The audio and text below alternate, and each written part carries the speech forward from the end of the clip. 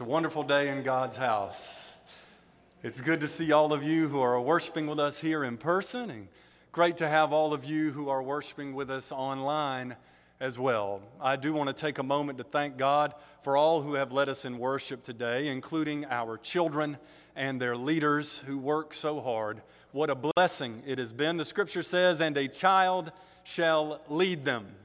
And we have experienced the blessings of that scripture in a way today. I'm excited to start a new sermon series called Songs of the Season. We're going to be looking at 4 songs over the next few Sundays that appear in Luke's Gospel, chapters 1 and chapters 2. Now, today I want to start with a message on Luke 1, 67 through 79, which William read so well earlier, so I will not read it again. But the title of today's sermon is Understanding the Lyrics, Zechariah's song. Let us pray. Lord God, in this preaching moment, I simply ask that you would help me to speak your word. Help them to hear your word. And Lord, help us all to do your word. I pray in the name of Jesus Christ our Lord. Amen. Have you ever been listening to a familiar song when suddenly you hear a certain phrase in a clear, new way and you realize that you have been misunderstanding the lyrics previously? I used to listen to Huey Lewis and the News when I was growing up. And when I've heard a few of their songs in my adult life, I've realized that I misunderstood a lot of their lyrics when I was younger. I'll be listening to The Power of Love from the Back to the Future soundtrack or something like that, and all of a sudden the phrase will come through crisply, and I'll understand the lyrics, and the meaning of the song will be clarified for me in a whole new way. Christmas songs are misunderstood too sometimes. For example, some think the second verse of Away in a Manger says, "The cattle are lonely." It actually says the cattle are lowing. Some think the Christmas song says Yuletide carols being sung by a fire. But it actually says Yuletide carols being sung by a choir. I share that example because I admittedly messed that one up myself. Some of these misunderstandings are immaterial, but others can muddle or even misrepresent the message of Christmas. For example, some think the first Noel says, "The first Noel, the angels did say, was to frighten poor shepherds." But the lyric actually says, "was to certain poor shepherds." In the Bible, the angel actually says to the shepherds, "Do not fear." The good news of Christ is not intended to inspire fear, but faith. It's not intended to inspire fright, but peace. Understanding the lyrics of the songs of the season can help us to comprehend the gospel message. This is true not only of modern Christmas songs, but also of ancient Christmas songs, such as the one Zechariah sang. After being unable to speak at all for months, Zechariah was inspired by the Holy Spirit to belt out a lyrical masterpiece, a song about the salvation God brings us through Christ. "Blessed be the Lord God of Israel," he sang, "for he has looked favorably on his people and redeemed them." A Greek term translated redeemed refers to ransoming a slave. Sin oppressed us like a cruel overlord until Christ paid the price to set us free. It's important to understand the lyrics of redemption clearly because in modern English, redemption often refers to vindicating yourself after a prior mistake. If a movie director's first film gets panned, then his second film gets nominated for Best Picture, we might say he redeemed himself. If a college student makes a D on the midterm exam, but then bounces back and makes an A on the final exam, we might say she redeemed herself. This notion of redeeming yourself has nothing to do with the gospel. The gospel is that Christ redeems us because we cannot redeem ourselves. We cannot pay the price to set ourselves free from the power of sin. We must rely totally on Christ, who redeems us through his death on the cross. As 1 Corinthians 6:20 puts it, we were bought at a price. The cost was high for Christ and free for us. It was death for Christ and life for us. The tiny hands that first stretched their fingers in the manger later received the nails on a cross in order to redeem you and me. We no longer belong to sin, but we belong to God. We are set free, released, unchained, liberated from the power of sin so that we can live a life of love for God and love for neighbor. That's what salvation is. Zechariah continues singing in verse 69, he has raised up a mighty Savior for us in the house of his servant David. This is the first mention of salvation in Luke's gospel, and it refers to Jesus who was born in the line of King David. Again, it's important to understand these lyrics clearly. Many expected a Savior who would bring political power over the Romans, but Christ brought spiritual power over sin and over death. The language of raising up a mighty Savior foreshadows how God would raise up Jesus from the dead in order to complete the divine victory over the grave. Mary's firstborn later became the firstborn from the dead. The chubby little legs kicking in the manger later stomped the power of the grave. We share this resurrection victory because we are unified with Christ through faith. In today's world, when a major sports team wins a championship, it's not only the players and coaches that get championship rings. Other members of the organization get rings as well. Trainers and equipment managers get championship rings. There have been occasions when arena employees, such as seat ushers, security guards, and custodians, have gotten championship rings. The 2016 World Series champion Chicago Cubs gave an official championship ring to a fan.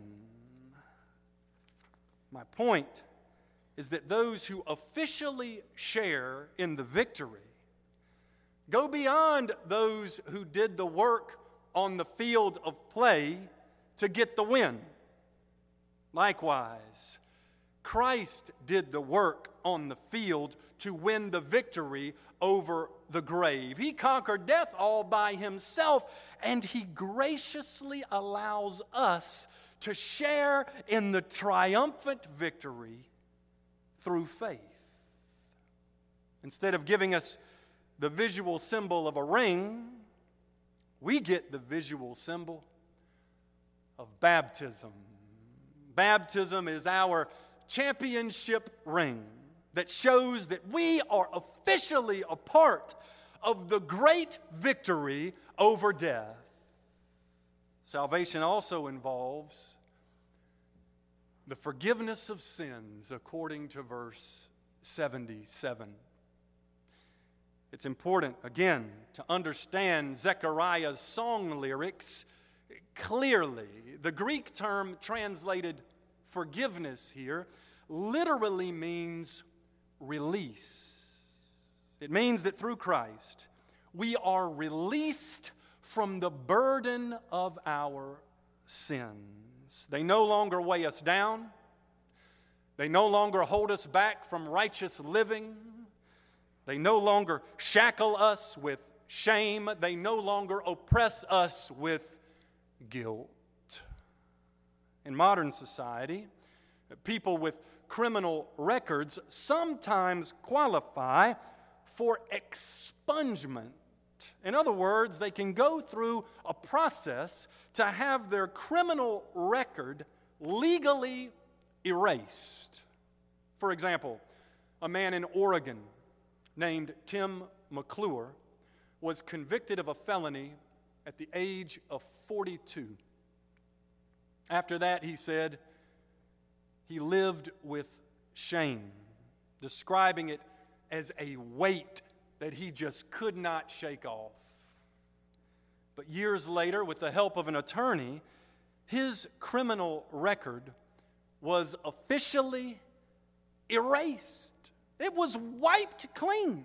When he first found out about this, he had tears of joy. And he says he still gets tears in his eyes just thinking about it. According to journalist Chris Lehman, the expungement means that Mr. McClure can now legally say he has never been convicted of a crime.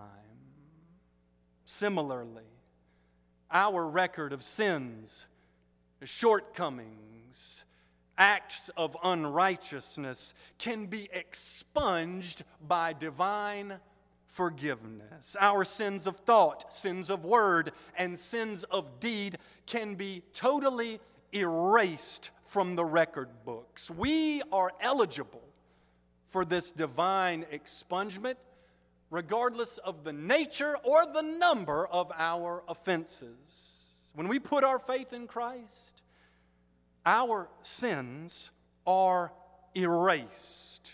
We are released from the burden bearing down on us, set free by a love that keeps no record of wrongs, unburdened from the weight of guilt, and turned loose from the shackles of shame.